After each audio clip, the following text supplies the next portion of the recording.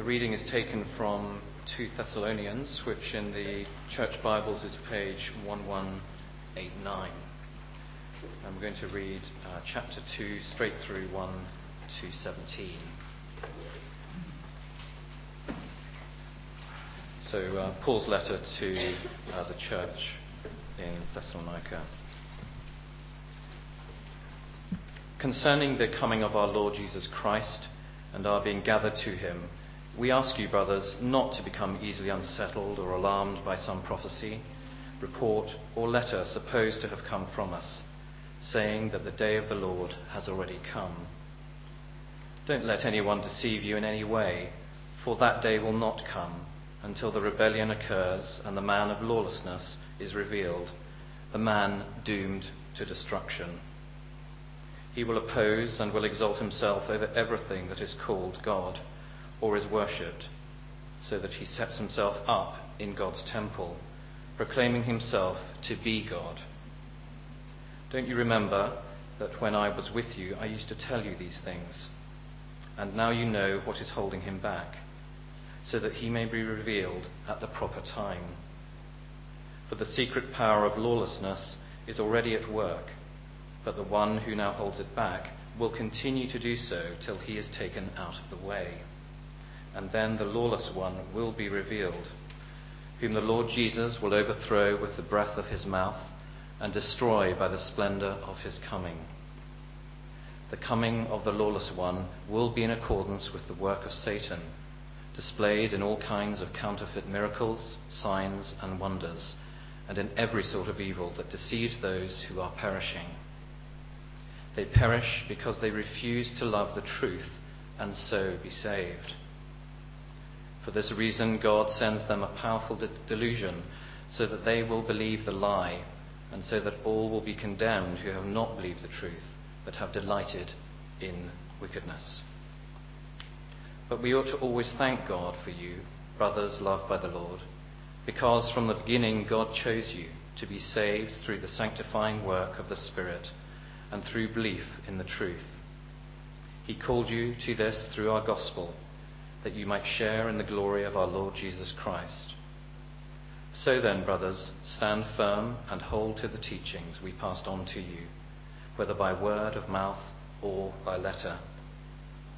May our Lord Jesus Christ himself and God our Father, who loved us and by his grace gave us eternal encouragement and good hope, encourage your hearts and strengthen you in every good deed and word.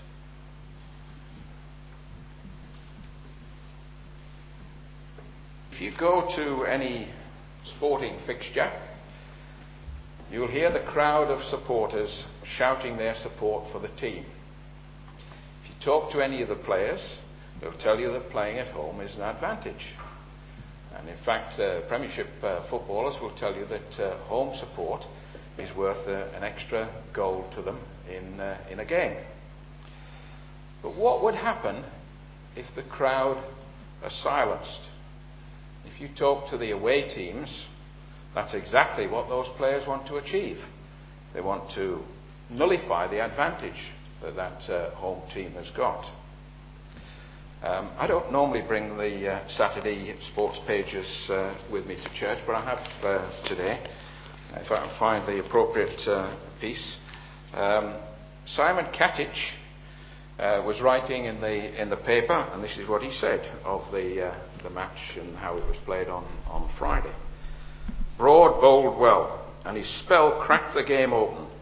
He changed his pace well and swung it both ways. The crowd got involved, and it was hard to stop the momentum. Well, the previous game at Headingley, the Australians managed to stop the momentum, and things were quiet for lengthy periods of time. If you'd watched the Lions games in South Africa, you'd have seen loads of red shirts supporting the Lions, almost nullifying, but not quite, the advantage that the Springboks had, because there were so many of them there to lend their support to the team.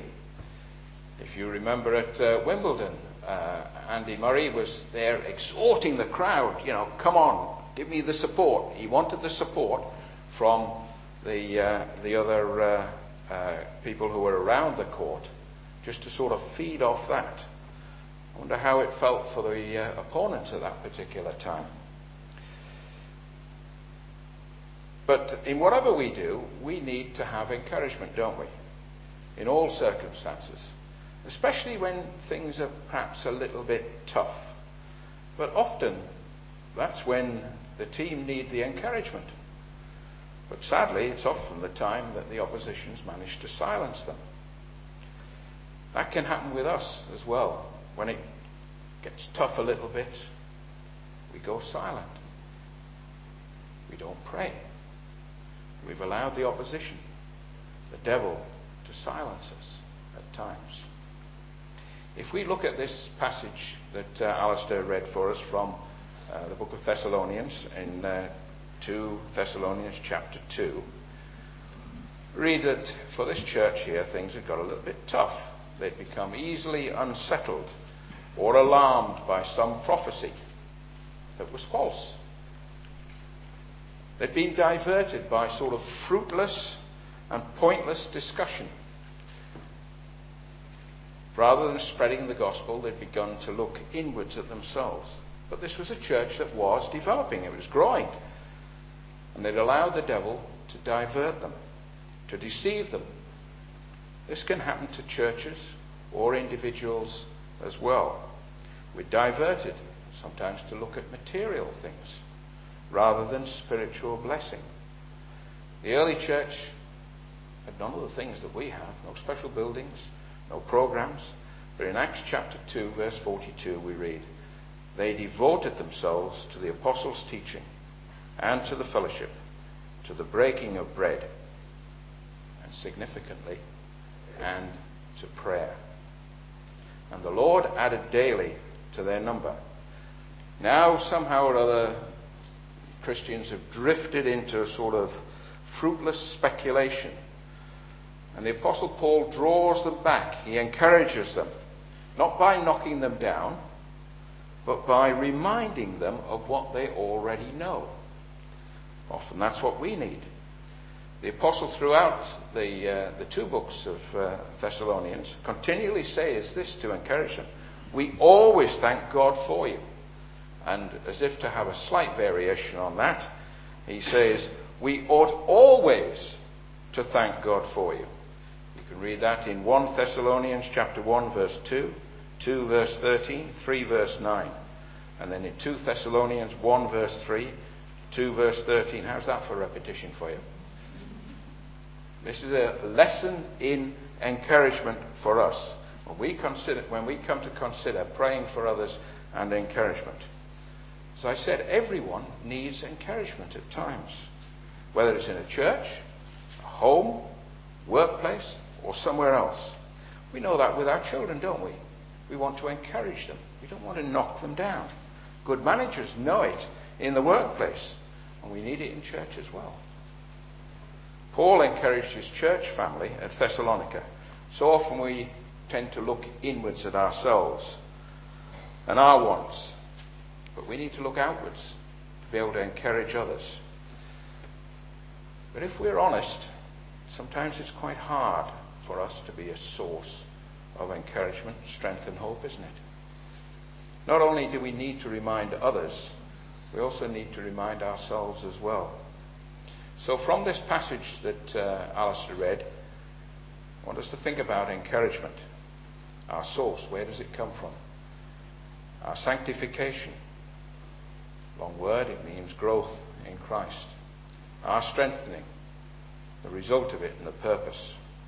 Then, when we have soaked up the love and the encouragement that the Lord has for us, we might in turn be able to show that to others in our lives, especially in our prayer lives, so that we might be encouraged, so that we might encourage others. But let me tell you this: people will let us down. That is for sure. After all, we're not perfect. So if we simply trust in people, we may well be disappointed. I have to say that this last week, I've been let down by someone who I've known for over 25 years. But I've never ever been let down, nor will I be let down by someone that I have known since I was a newborn baby in Christ, the Lord Jesus Christ. And that is why it's important to recognize where our encouragement really comes from. Our source, well, I've just said, comes obviously from Jesus. You can see that in verse 16 of the reading. May our Lord Jesus, it says. Earlier verses in the passage that we read, speaking of salvation, being saved. Words that are not used so much now. We tend to talk of our commitment. But the gospel is about being saved from a life of sin and rebellion. Paul refers to that in verses 9 through to 11. Then in verse 13, we read about being loved by the Lord. The English language, I would suggest, is inadequate when it comes to the word love. The Greeks use several words to describe it, but I doubt whether any of them can really do justice to the scope, the extent, and the depth of the Lord's love for his people. But I tell you this, we will find out about it. We will know that love for ourselves. Jesus, the man who was without sin, died for us, men who were filled with sin. He took our punishment. Romans chapter 5 tells us this in verses 6. You see, at just the right time, when we were still powerless, Christ died for the ungodly. Very rarely will anyone die for a righteous man, though for a good man, someone might possibly dare to die. But God demonstrates his own love for us in this: while we were still sinners, Christ died for us.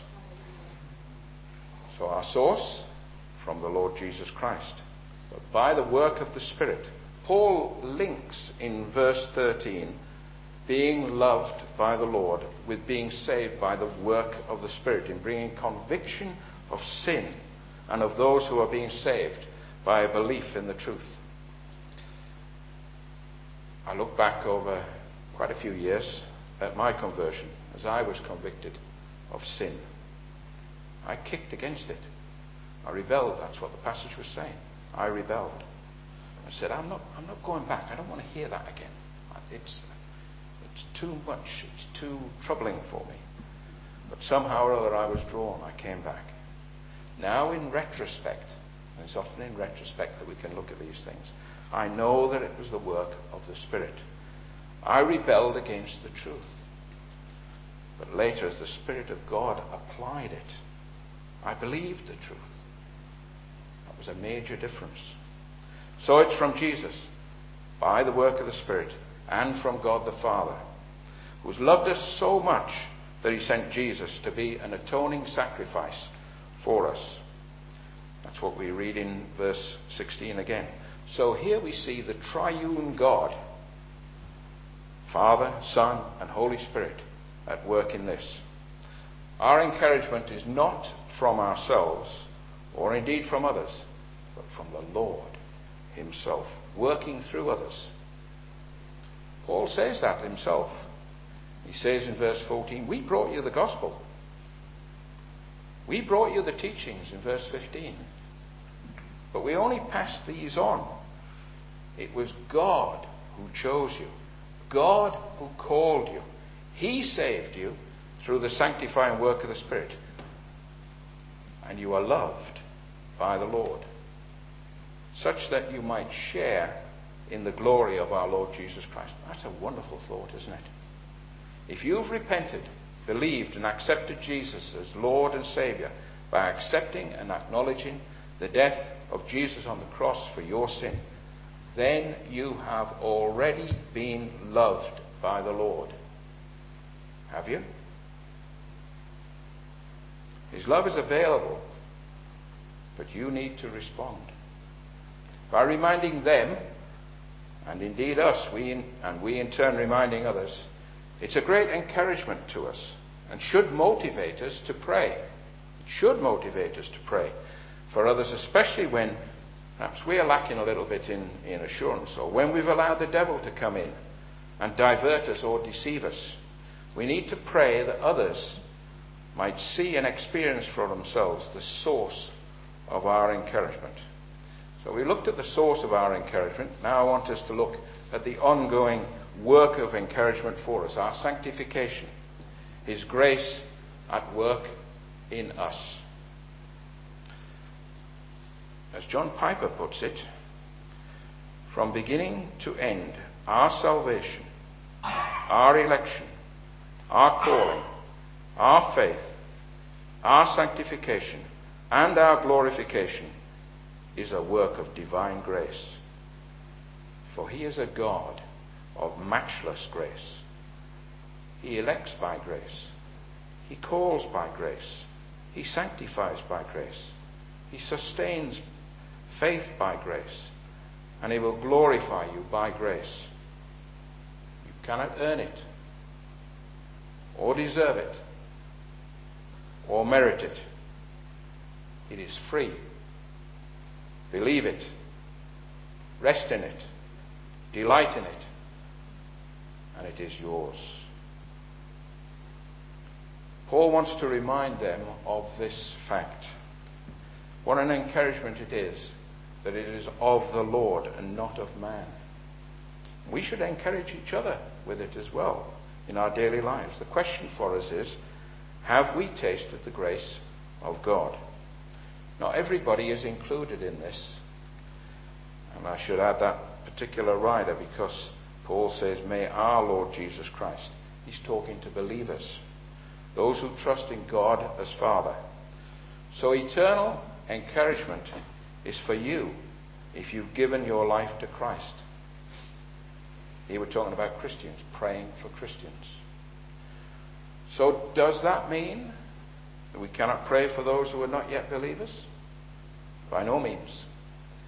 Our prayer must be that they in turn may see the fearful prospect of judgment to come and to respond to the gospel, to God's love and to His grace.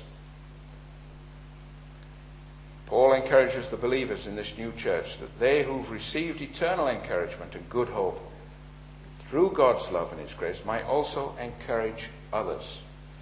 It was a work of grace that had brought them to this point, that they might be encouraged. So we should also pray for the same work of grace in those who have not yet believed. And I would suggest that you shouldn't pray just in a general sense, but for the specific conversion and work of grace in people's lives. In other words, lift them up before the Lord, that they also might have an eternal hope. That's why Paul reminded them in verses 13 and 14 of our reading of their conversion. When you were converted, who was praying for you? I know people were praying for me when I was converted. We need to get back to praying specifically by name for people we know, and we long to see them converted. This used to be a regular feature of our prayer meetings. You know, there can be no greater encouragement than seeing sinners saved. That should lift our prayer meeting, shouldn't it?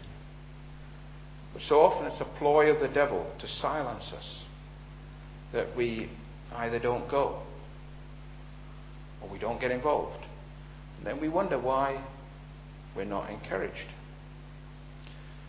Well, we've looked at His grace at work in us. Now I want us to look forward. Look forward to eternal encouragement and good hope. This isn't a one-off thing. It's for all of eternity. The problem for us is that sometimes we can forget or be blinded. But we need to be reminded that it is for all time. We have a tendency, haven't we, to live in the present and to think of our present circumstances and the situation that we're facing now, when we really should be looking forward to an eternity. This is where the aspect of hope comes in, and it is a good hope.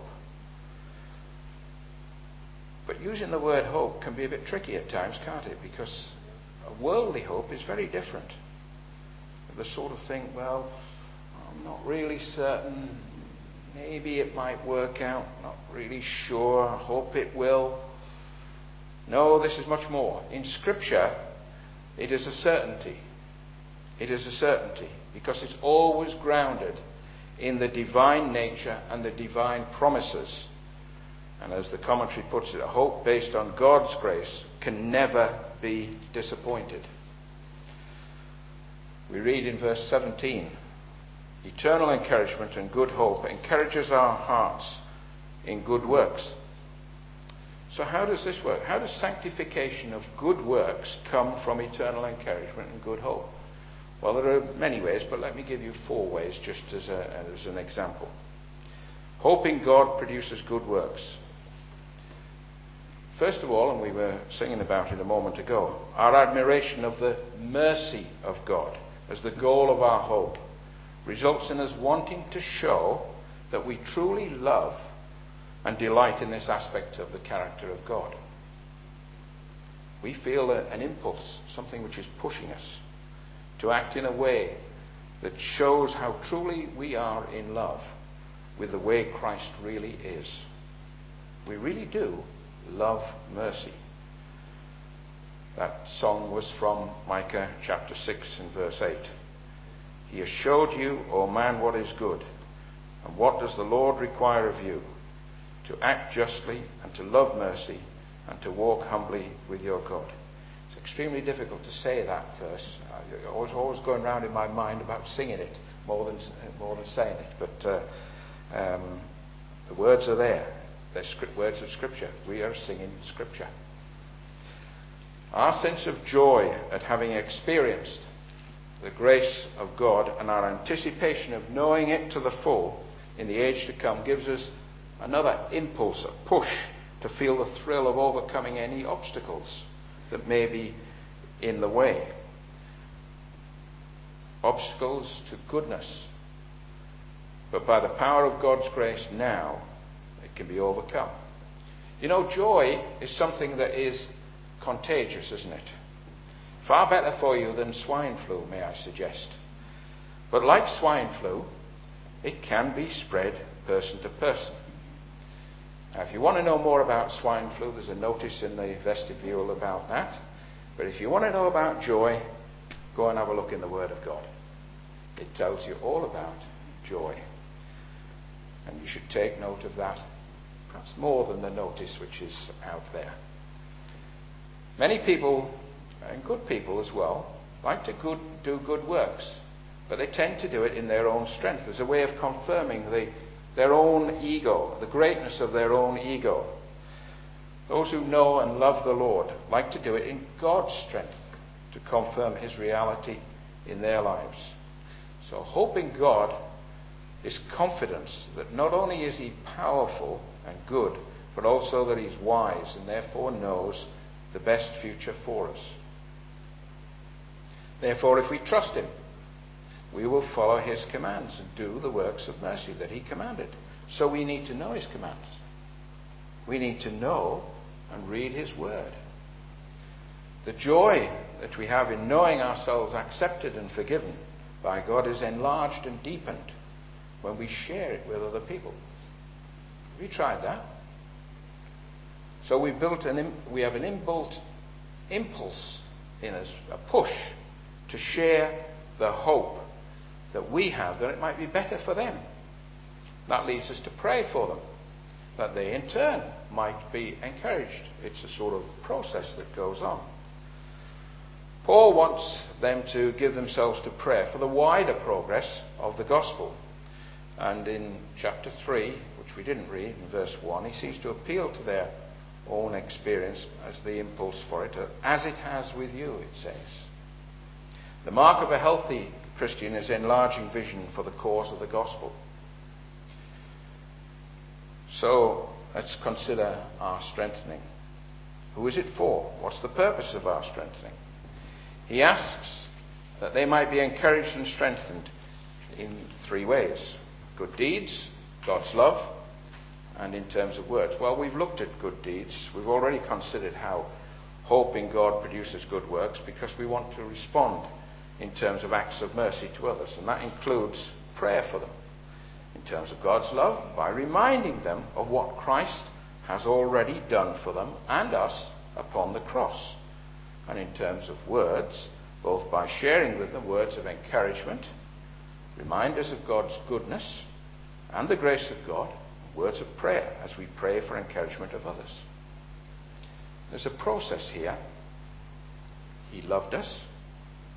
That's in the past, when he gave us his Son. He encourages us. That's in the present, through the ministry of the Holy Spirit. He gives us a hope. That's in the future, when we will share in his glory. He's taken care of our past, our present, and our future. So in the light of all that, I ask you to pray for two things. Pray for an encouraged heart and a stable heart as well. When we're encouraged, we'll face the trials of life with hope. Spurgeon said this: cheerfulness ought to be the atmosphere you breathe, and if you believe that God loves you, you cannot but be happy. When your heart is stabilized, you won't be swayed backwards and forwards by circumstances, by the latest headlines. They won't throw you one way or the other. The stable heart is fixed upon the Lord. It's not swaying to and fro. The mark of a stable heart is consistency. You're the same because Christ is the same, no matter what happens around you, no matter what the circumstances are. Now, this is especially important when we look on the television or we read our newspapers. Not the sporting ones, I'm talking about the other headlines. It's especially true when we consider the news that has gone on. Economic wars, medical emergencies, political instability, corruption. The latest headline of the day can, this, that, blow us backwards and forwards. Yet we need to rest in the Lord. Now, it's not only to do with the headlines, but it can be the same within our personal lives. In our own situation, there might be issues at home, might be issues at work, people facing redundancies. How do we cope with these sort of things? We should pray for an encouraged and stable heart, one that is strengthened. Then our lives and our lips will be in harmony with the Lord. Since God has chosen you for salvation, stand firm amid all the trials of life, knowing that God will encourage you and make you strong on the inside, so that your life will be filled with good words and good deeds. Now, when it comes to strengthening, the Word of God reminds us, and we've looked at this passage before in the series, but it's always worth turning to it again. Ephesians chapter 6 and verse 12.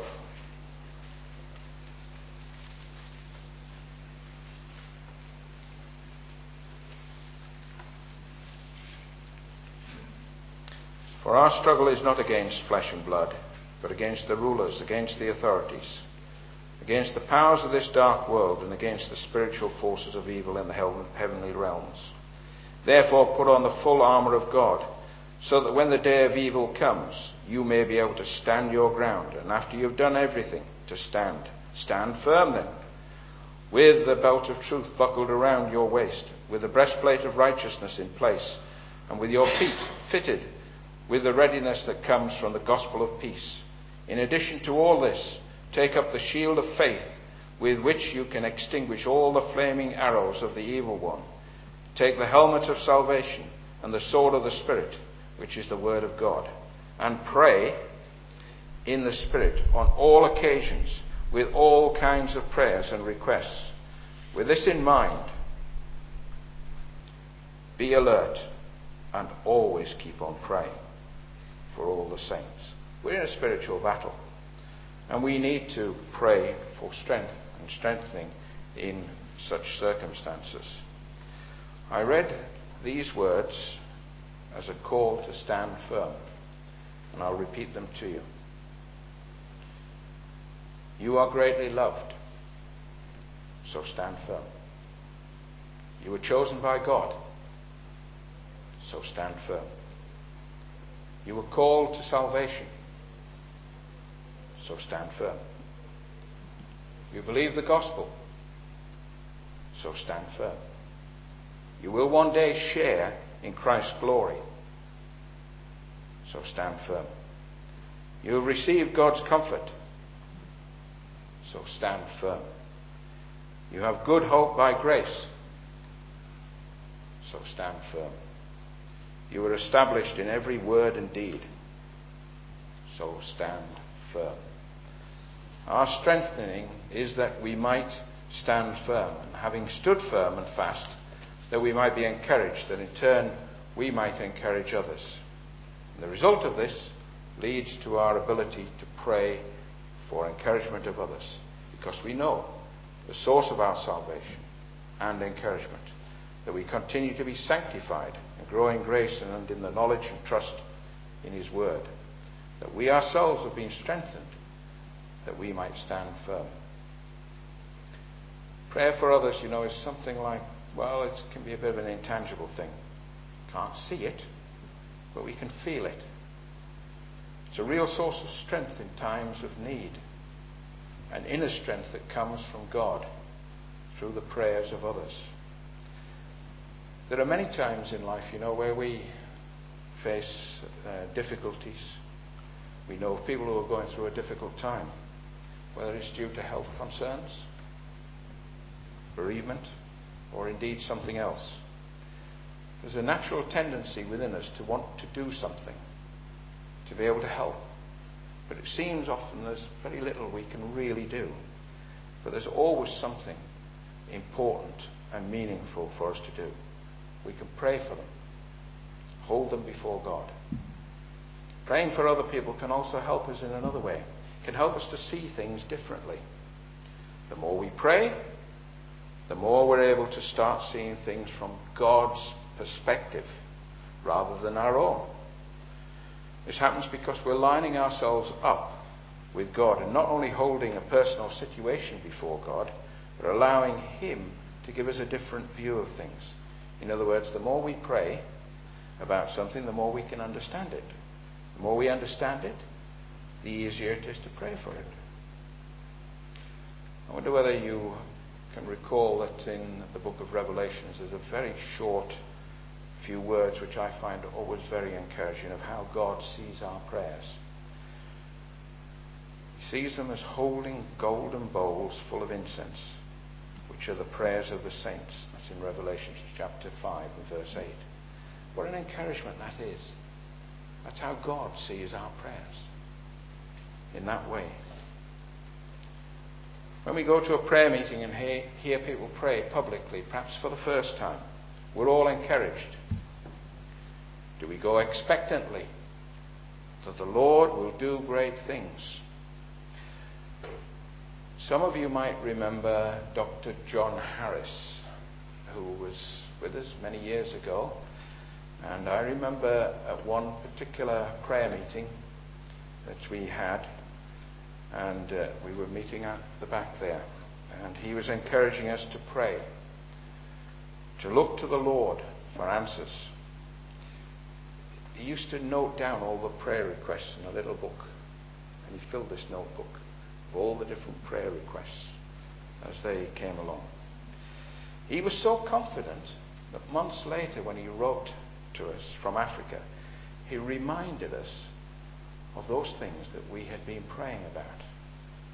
Now he wanted to know how the Lord had answered those prayers. That's confidence. He was praying expectantly. But don't expect that the Lord will necessarily answer in the way that you expect, but expect to be encouraged. His ways are so much higher than our ways. There's a danger sometimes that we pray about something. We've already decided in our minds that this is the way that we want the Lord to answer the prayer. That is the only way that is acceptable for us. That's not praying. That's just repeating what we would like. So in closing, I challenge you, what holds you back in your prayer life? Is it that you've never really come to know the Saviour for yourself? or that you're lacking confidence in trusting in the Lord and His Word. Or perhaps, like the crowd, sometimes things have got a bit difficult, a bit tough, and you're being cowed into silence, such that you've allowed the opposition, the devil, to take advantage.